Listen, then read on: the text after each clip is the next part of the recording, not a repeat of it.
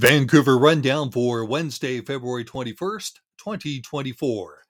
David Eby's NDP government will be focusing on new rules to protect BC renters and beefed up legislation to protect kids from protests at schools. Those priorities outlined in the throne speech come 2 days before the provincial budget and set up the government for what could be the last full term before an election is called.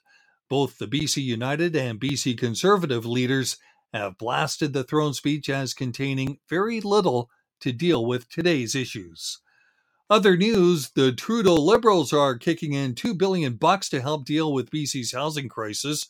Prime Minister Justin Trudeau made a stop in Vancouver to say the crisis is complex, and this money will help build 10,000 new homes over the next few years. He says BC Builds is an ambitious and fundamentally practical new housing program. 3 companies may be on the hook for what the City of Vancouver calls improper repair work on the Granville Bridge.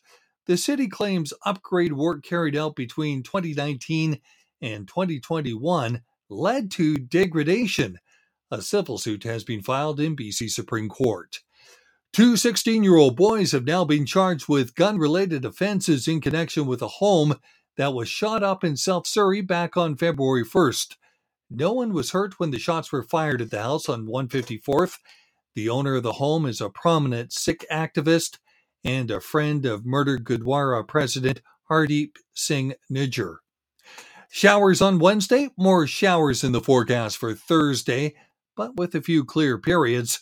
Friday should have a mix of sun and clouds.